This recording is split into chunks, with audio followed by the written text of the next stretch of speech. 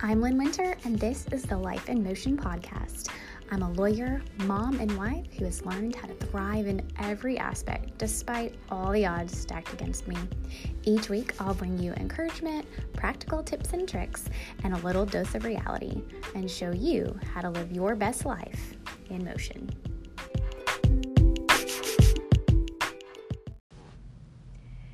Y'all, I am super excited for today's episode. I have got just an amazing mama and business owner with me. Her name is Ashley Olson, and she is with Heaven Sent Sleep, and she is a sleep consultant. She works with moms and families and babies, but also can work with toddlers to help both you and your baby learn to get a wonderful night's sleep. I met Ashley at a local coffee shop here in town, so you'll have to excuse a little bit of life happening around us, but she's just got some amazing information and insights and tips, and is going to be answering some questions and telling you what some of the myths are. So I'm so excited for you all to get to hear my chat with Ashley Olson of Heaven Sent Sleep. Hey everybody, I'm super excited today because I'm here with Ashley Olson from Heaven Sent Sleep. She's somebody I wish that I had gone to when I first had Evelyn, because maybe we would have had a better relationship with sleeping.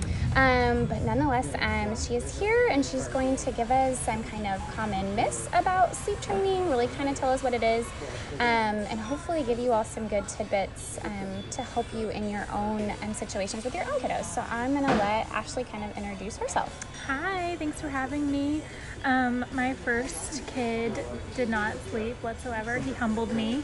I went into pregnancy and motherhood and all those things, reading all these books about childbirth and breastfeeding and baby-led weaning, and then never picked up a book on sleep for whatever reason. I thought, That's the easy part, right? Yes, they just sleep. They just sleep when they're tired. I love sleep. Why would my baby not love sleep? But he didn't, and I was in a really not so great place at about 4 months postpartum with him, and so my husband was like, okay, this is not how we're gonna live our life, like this is not working. He's exhausted, you're exhausted, and so he bought like an ebook online, and he was like, I'm doing this, you're going to bed, I'll let you know whenever he's hungry. And he took off with training the first couple of nights, and then he was like, okay, I think I'm ready to bring you back into the process. It's like, I'm tired now. Yes. Yeah. And so, if he hadn't have stepped up to the plate and done that, like, I really don't know, we would be in a very different place right now, I think. But after that experience, I decided I cannot do that again, especially if having an older child and then having a baby. So I read all the books. I read so many books about sleep. I feel like I almost knew too much.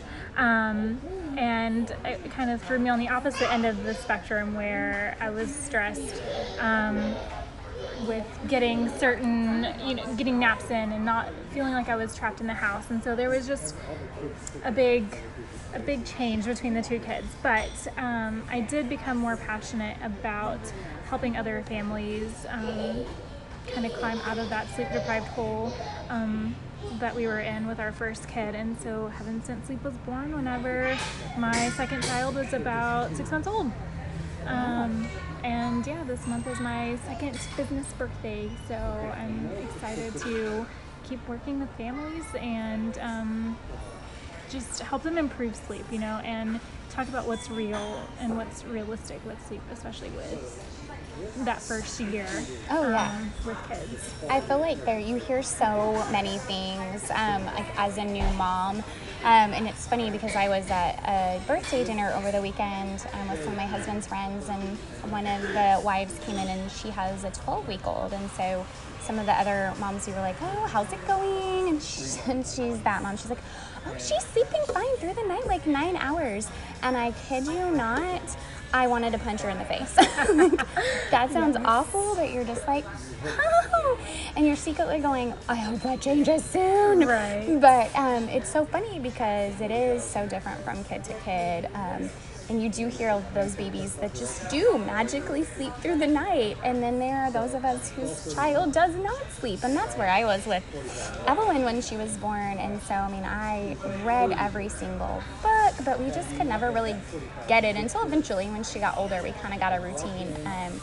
So I'm interested in kind of hearing from you, like, what are the common myths or things that you hear from moms when you sit down that are kind of maybe hesitant towards sleep training or don't really understand what it is? Yeah, so a lot of times if you hear the word sleep training, people are going to think that it means that your baby's going to cry for hours, that you're never going to be able to hold them or feed them or anything, like you're going to just shut the door at 7 p.m. and then you open the door back up at 7 a.m. And that's just a very limited view of what helping your child learn or even just develop those sleeping skills, because they know how to sleep. Like, nobody was telling them to sleep when you were pregnant with them. Like, they were sleeping off and on, so they have that ability. It's just letting it develop outside of the womb. And so for me, whenever I work with families, sleep training is a process, and there are a lot of things that we need to have in place outside of just the method that you're going to use. So whether you're using a cry it out method or a Ferber method or something more responsive, there are still things that you need to do outside of just implementing that method. And you're not limited to those options. Like, I thought my options with my son were to either nurse and co-sleep all night long, which he screamed at me when we did that, or it was just to put him in his crib and walk away and let him figure it out. And to me, there's a middle ground. There's something in between that we can still do to help them be supportive and responsive, and just really let them be successful at developing that skill. It's just like any other milestone that they're working on. So I think that's the biggest one is, one, you don't have to cry it out. It doesn't have to be hours of torture. And you can still feed your baby as often as they need you to throughout the night. Yeah, I think that was something I wish I had known, because it was like we would say, okay, we're going to do this method, and my husband, love him, the engineer, was like, okay, we're doing it by the rules. And it wouldn't work, or, we would get so frustrated we would stop. And, so I think it's good to hear that you don't have to be so strict with something, and you can kind of marry different things and find really something that works for you and your family, but also for your baby. Yes. Because, some babies are going to respond differently to a try it out method. They may need that space, and once you kind of give them the opportunity, there are very little tears, or there are kids who need more help. And so having kind of that outside perspective of, let's try some things, like, I'm willing to experiment with some things and see what works best for your family dynamic. Really customize things that a book can't necessarily do. Yeah. So when you meet with families, what's your method? How do you go about figuring out what works for a family? So my big thing is I want to know what your goals are, what your expectations are, what your knowledge base is regarding infant sleep. But then I'm also going to look at age of your child. Obviously, more hands-on methods are going to be really stimulating for, say, an 18-month-old, whereas at 3 or 4 months, it would work better. But I also want to know, like, what is their timing like for bedtime? How are they sleeping throughout the day? All those things are going to help me know where we need to put our energy and our focus first, even before we really even choose a method. But most of my methods are going to center around your comfort level, your parenting style, and what you're hoping to achieve with the process. You know, some parents are like, I just want to be able to put them down at bedtime and have a couple of hours with an older child or my partner or myself. And then, you know, whatever happens after that, I don't even care. You know, some parents really set that bar low, and we're able to achieve much more than that. But yeah, it's really family centered, and based on just family dynamics and kids' personality too. You would be surprised that whenever moms say my kid is really high needs or super sensitive, they don't do well with maybe like a ton of intervention, just because they're so easily overstimulated by your help or your presence. And so we have to, you know, look at other ways of maybe fading our presence, or maybe weaning out certain sleep props and just really taking baby steps. So it's really different for each family. Yeah, no, I imagine it would be.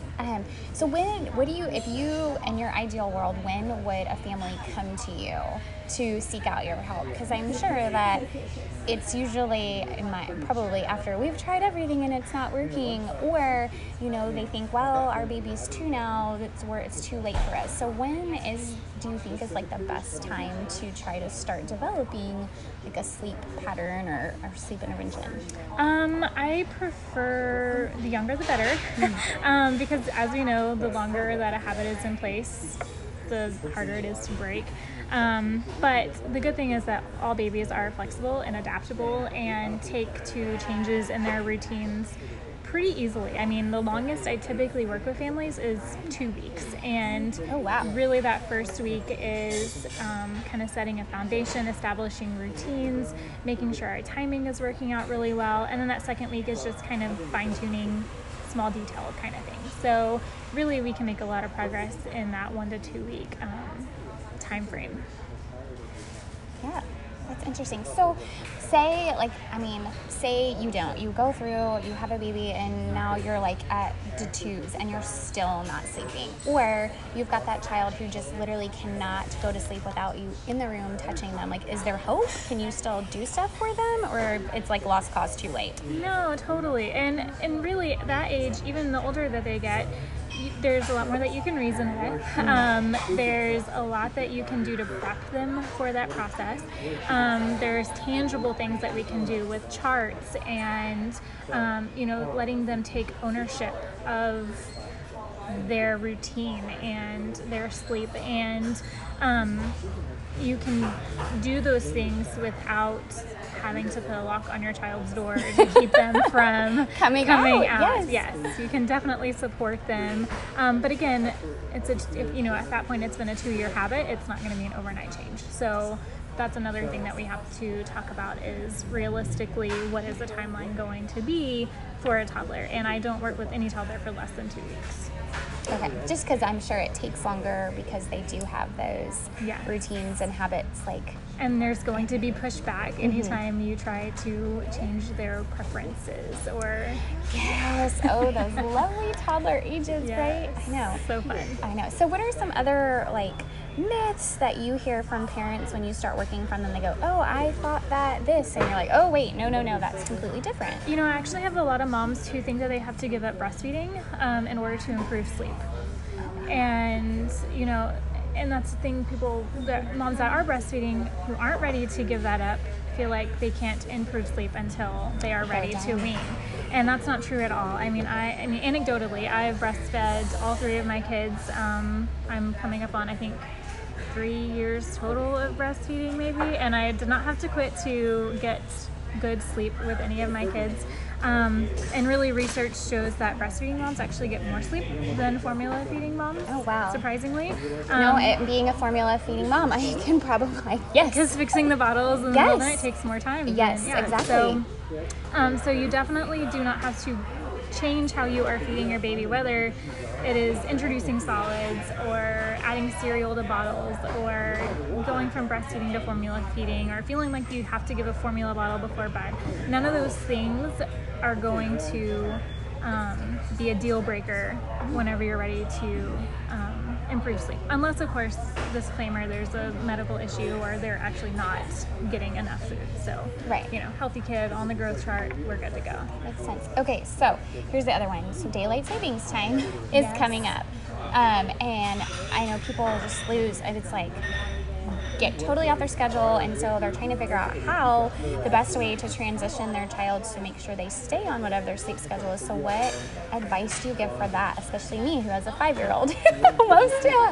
This one is not the bad one. The one in the fall, people are usually stressing about more because they're now waking up earlier than they used to. Honestly, my secret is that we don't do anything. Okay. Because whenever we talk about like jet lag and things like that, you should expect 1 day per 1 hour of change.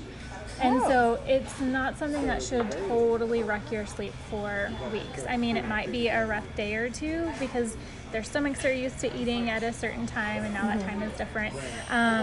But really, I find that if you just go on with the day, if you have a younger baby, you can probably expect shorter naps because they're still going to want to go to bed around their same normal time. And so later naps equal later bedtime, and they don't typically fall into that pattern. You can also adapt sort of a winter and a summer schedule. So you could have a later wake up and later bedtime in the summer, and then shift everything kind of earlier in the winter when the days are shorter. So that works as well. If anything, you can kind of split the difference between the days. So, if they're used to waking up at 7 o'clock and then they wake up at 8 a.m. on the new time, which is their old 7, then the next day you get them up 30 minutes earlier, and then another, you just kind of make that adjustment. So, if they're cranky, my go-to is always feed them or put them to sleep. I have noticed that with my own child. I'm like, when she gets to her point, she's tired and she fights it, but man, that head hits the pillow, and I mean, we still do naps. At almost 5 because I think she still needs it. Yep. So here's the other thing I've always heard is that a lot of people, they'll keep I'm like out, and I'll see kids that are like out with their parents at like 9, 10 o'clock at night, and I'm like, my child would be having a complete meltdown. They're like, but they're just so used to it, and then they sleep so late.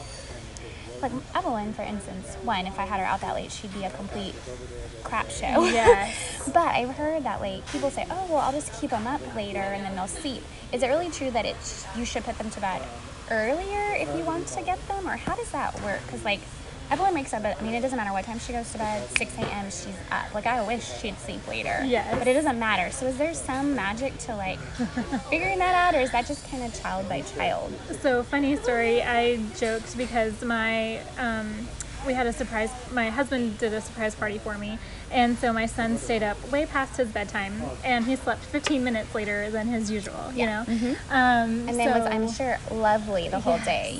So lovely. So kids have a circadian rhythm, and they're wired to get their best, most restorative sleep between the hours of 6 to 8 a.m. 6 to 8 p.m. to 6 to 8 a.m. So all of the good things that happen for their bodies happen sort of pre-2 a.m.-ish, whenever their sleep is most deep and consolidated. So the later they go to bed, the less efficiently their body does those things. Because they're not in that best sleep part for very long. Okay. Right. So typically, whenever I have kids that are on a later schedule, and we start working on these habits, they end up shifting. They have to shift their schedule forward because their kid is not getting the same quality of sleep that they would have. Okay. So, and then I think long term, also, I think big picture, if your kid is going to bed at 10 and waking up at 10, that doesn't work when they're in school, Right. And I would rather change that now versus when that's been a 5-year habit and we're having to get them ready for kindergarten, or they're going to bed at 10 and now suddenly having to wake up at 6 and they're a nightmare at school. Yeah. So that's kind of how I approach that as well. Interesting. So at what age, maybe you don't know, do they I remember being younger and I could sleep till noon. Like, when does that start? Because I would love for my Evelyn to sleep till at least 8 a.m. on a weekend. Wouldn't it be great?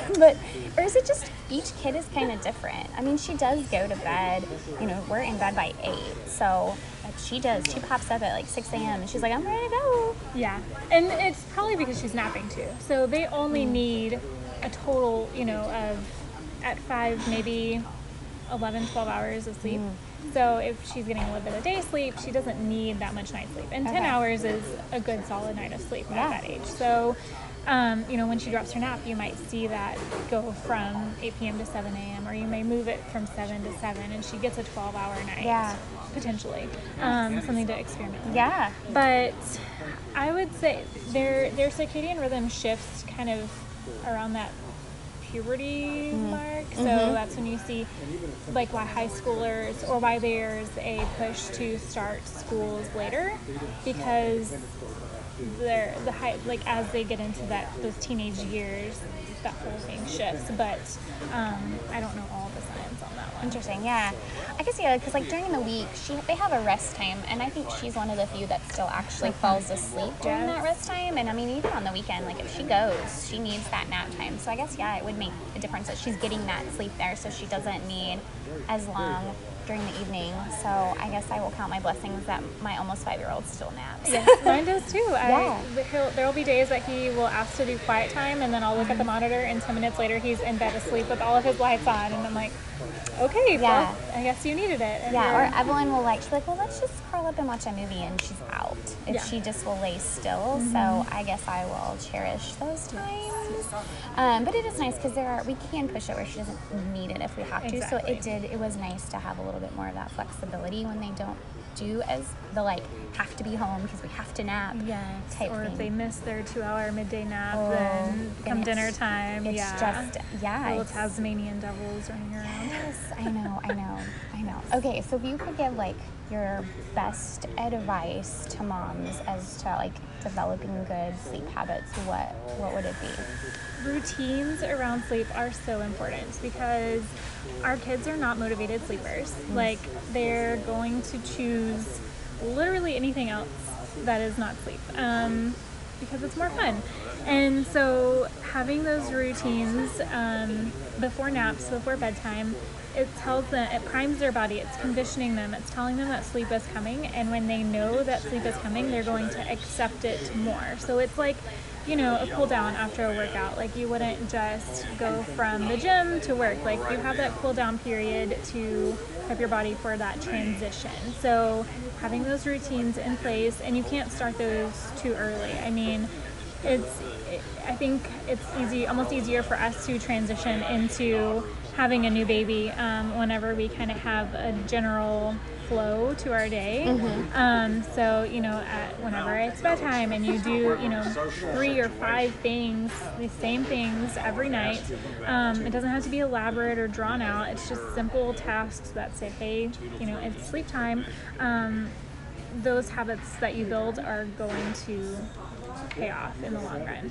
And I think even adults need those routines or those rituals at the end of the day to prime our own selves for sleep, because we're just kind of constantly going, and then it's hard to make that switch and fall asleep as easily. So, we're seeing all those increased cases of insomnia and things for adults because we just never... We don't stop. Or we're scrolling our phones at bedtime. It's my thing with my husband. I'm like, put it away. You need to stop looking at it before bed. It's the worst thing. I'm like, read. Have some tea and read. Yes. But the other thing is probably don't keep a young child awake all day thinking that they're going to sleep well at night.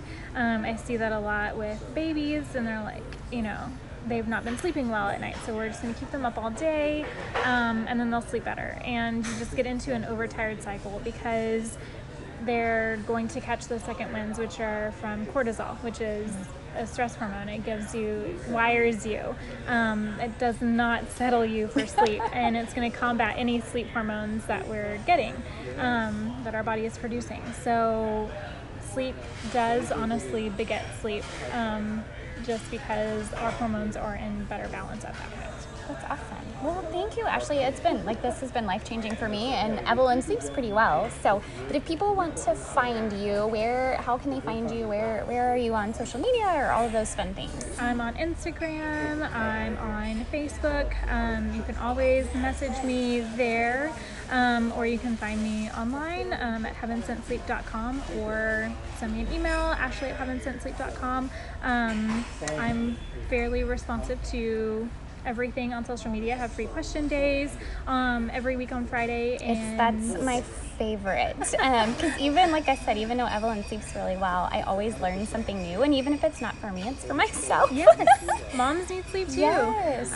So yeah, you can always hop on there and binge read on your Friday night. You know, us moms have wild, crazy Friday nights. Yeah, we do. So yeah, you can binge read those, watch all the highlights that I have saved in my Instagram. There's tons of info there. That, you never know. It could just be that missing puzzle piece that you need to really get your sleep to the next level. Awesome. Thank you so much. Thank you.